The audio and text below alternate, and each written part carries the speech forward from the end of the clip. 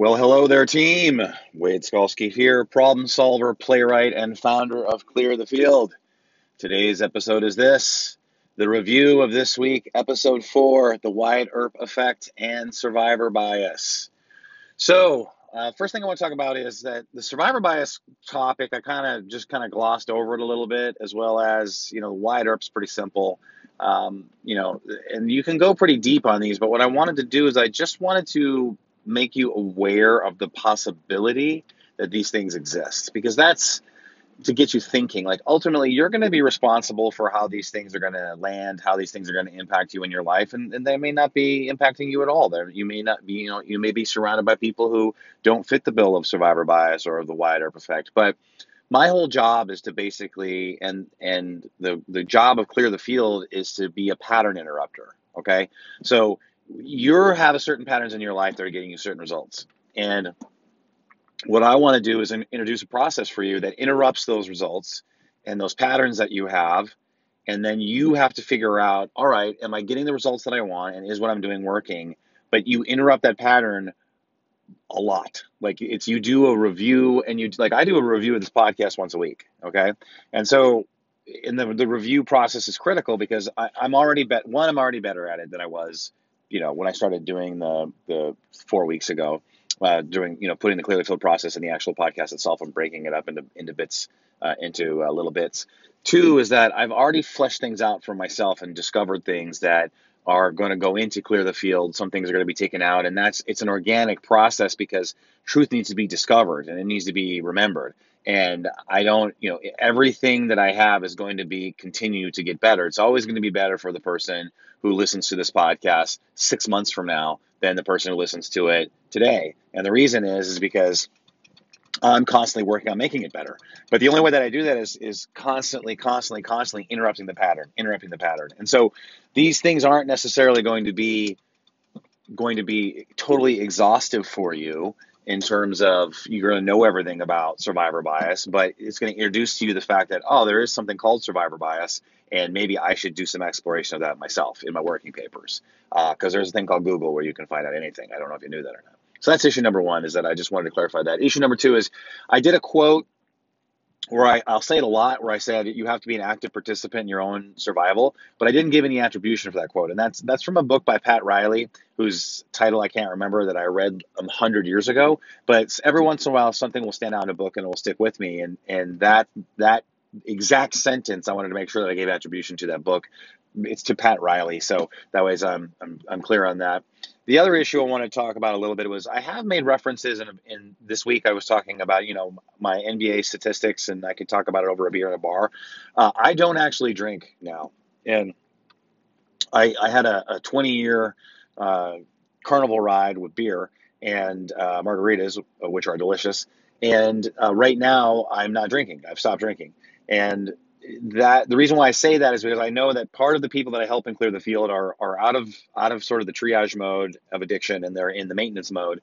And I don't want anything that I say to sound like, oh, it's awesome to go talk about stats in a bar or whatever. And it's their responsibility to figure that out for themselves. But I wanted to be clear and honest that I'm not drinking right now. So when I make references to that, it's sort of references to things in my old life, because sometimes they're funny and sometimes they're sad. So I had a drink named after me at a bar, because I went there so many times and ordered the same thing so many times. And I thought that was really cool back in the day, and that's actually not that cool. So, those are learning experiences for me, and the perspective I have is a lot different. And, I know that the relationship with alcohol for everyone is different, and some people can have a healthy relationship with it and some people can't. And that's something that in my life I've always explored, but I wanted to be honest with people that that's not, I'm not trying to sound cool if I bring a reference up to that, because I'm going to clear that up right now. I definitely have been uncool, and a majority of the errors in my life in terms of that I have made can be a line can be directly drawn to sort of that lifestyle for me. And that lifestyle wasn't working, and I did a whole one-man show about it. So that's something I wanted to clear up on that. Okay. Now, some other issues as well is that I wanted to also reemphasize on first of all, I spelled it Paulette Shore. I guess that autocorrect put it to Paulette Shore on the title, so I got to clean that up. I am digging the sort of the title, the the title structure that I've settled on. So where it's the number dot and then the ABC or D, then a dash, then it will say, okay, it's the review of or the restart of capital letter dash, and then the title without quotes, capitals, like a title. So that I picked that. Obviously, I got to know how I sign off my sign off catchphrase, which is um, there is no end if you stay on the path, because I was struggling with that on when I had. I'm in my Ford F-150 now, and I had to go make sure I memorized it because I was struggling with that when I didn't have it in front of me. But and I do like the mix between mobile and uh, doing it at in my office, because sometimes, like, today's not a good day. I'm just not going to make it in terms of if I didn't do it right now mobily in Ajax, my Ford F-150 with if you don't name your cars, you should. Just so that one's for free, not part of Clear the Field. That's just a Wade suggestion. Name your car, and the reason is that when you are playing the Can I Make It game with your gas, you want to talk to your car with its name, and it will respect you and increase the chances of that you're going to make it. So name your car. My Ford F-150's name is Ajax. Our Honda's name is Beatrix, and that's basically sort of their little extensions of our family. So it's Wade, Kristen, Madeline, Luke are the two parents and two children, Lily the dog, Ajax the Ford F-150, and Beatrix the Honda Accord. So that's our family. We take care of them as the best that we can with self-care and maintenance. So name your cars. That one's for free. The other challenge too is that I was thinking about this, is that these are tough things. If you're involved with someone that has helped you and that you have gotten results from, it's very difficult to evaluate that person. And the reason is because that coach or mentor can always fall back on, I have more experience than you. And so these things that you're feeling can be explained in this way. And there will always be an explanation that makes sense based upon what they're doing, because that's their job. But you want to get to a point where you are not dependent upon anyone in terms of your agency. You do not want to give your power and agency away to anyone. And people are to assist you in what you're trying to accomplish. You're supposed to work together. A coach is not the old school Bear Bryant. The coach is the authority no matter what.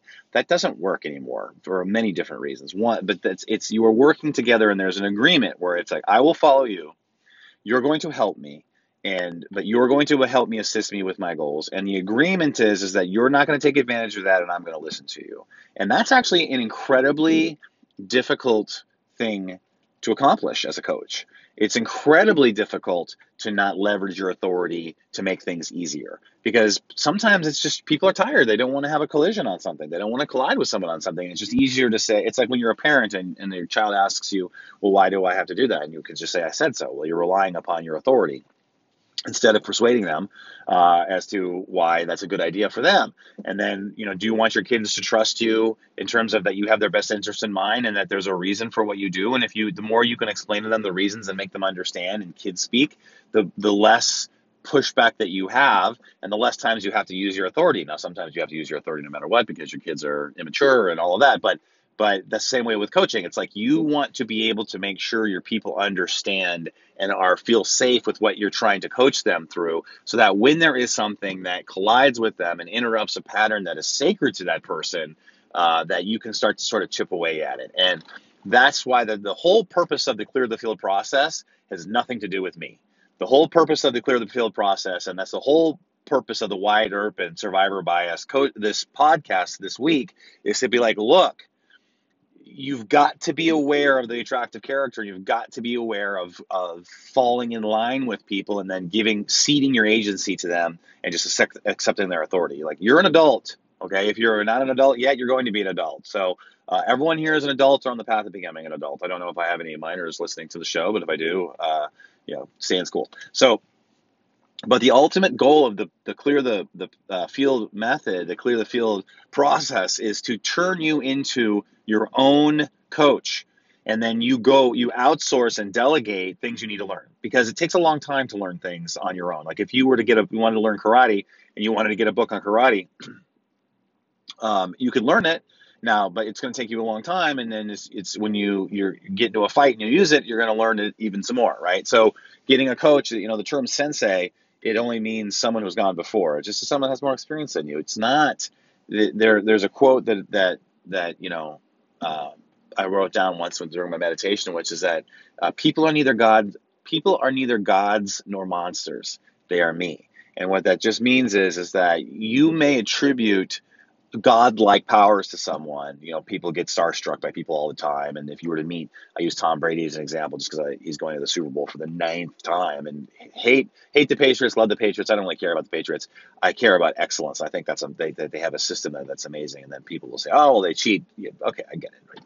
There's bumps and bruises, whatever. Just the whole overall concept is what I'm talking about. Let's not get embroiled in your Cleveland Browns. So I'm a Washington Redskins fan, which gives me a moral dilemma all the time when I have to explain. Yes, my team is some people have a problem with their name, and I get it, and it's not politically correct. And so then I'm like, oh well, should I call them the Washington Football Team? And it's so every 31 teams don't have to go through that. I have to go through that, but they're my team. Like that's who I root for. I mean, I was born in D.C. I went to law school in D.C. My wife is from Virginia Beach. She was born in D.C. So how did I get on a Washington Redskins topic? Anyways, that's my football team. And I totally lost my train of thought right there because I got embroiled in a PC conversation with myself. I was like, oh, should I do this? So anyways, but my point, that's right. People are neither godlike or monsters. And so, but they're me, meaning that they're humans, that they're capable of both, obviously, but at the end of the day is that they always come back, hopefully, to being human. And so you cannot attribute those characteristics to people all the time. And you cannot just give away your power as a human being to someone because you have the choice to be godlike or a monster. That's your choice. That's the character that you have to develop, and that's what life is a question. You how you live it is the answer. You have to give that answer. You can't give that to someone else. And if you give that to a coach, you can always blame the coach if it doesn't work. You can always say, "Oh, well, I did what they said and it didn't work, and my failures are their fault." No, you're the one of the core principles of Clear the Field is you are 100% responsible for your life. But wait, there are these negative things that are happening to me, and yes, I 100% understand. Everyone has negative things that happen to them. Yeah, but wait, I've been so unlucky. Yes, and at the end of the day, you can go through the whole processes of I'm unlucky and this horrible things has happened to me. But at the end of the day, when you work through all those emotions, you're still at a place where your life is determined, your results are determined by your actions, and so you can give that up to the events that happen to you, or you can take your agency and you can do the best that you can with the hand that you're dealt. You know, there's a quote by Voltaire which says that it talks about the hand that you're dealt, and it's like we're all everyone's dealt a hand, and then life is how you play that hand. Jim Rohn says there's the set. Everyone has bad weather in their life, but it's the set of the sail that determines how they go. Everyone has it rains on them, it pours on them, whatever. Everyone has problems, but the set of the sail is where you go. So the review part of this that I want to bring up some more with the coaching is that the worst thing you can do is give up your agency to someone, because you're smart enough to figure this out, okay, for you. And in fact, a coach cannot give you all of the answers. They can only give you a process that will help you discover the answers yourself. And when you discover those answers yourself, you go from belief to knowing, and then you're unstoppable. Because then it doesn't really matter what happens to you, because you're like, this sucks. Like, yeah, you gain knowledge. When I was in legal proceedings to get evicted, I was like, man, this really is not great. I'm not enjoying this at all. But I know that the process that I do for productivity and my life and dealing with issues was going to get me out of it, and it did. And even if it didn't get me out of it right away, I know that over time, that the next 5 to 10 years is inevitable that I will get what I want or close to it. And my dreams are big enough that even if I miss by half, we're doing awesome. And so that's the one thing that I want to make sure that you understand from the Wyatt Earp Effect survivor bias is there is no perfect coach.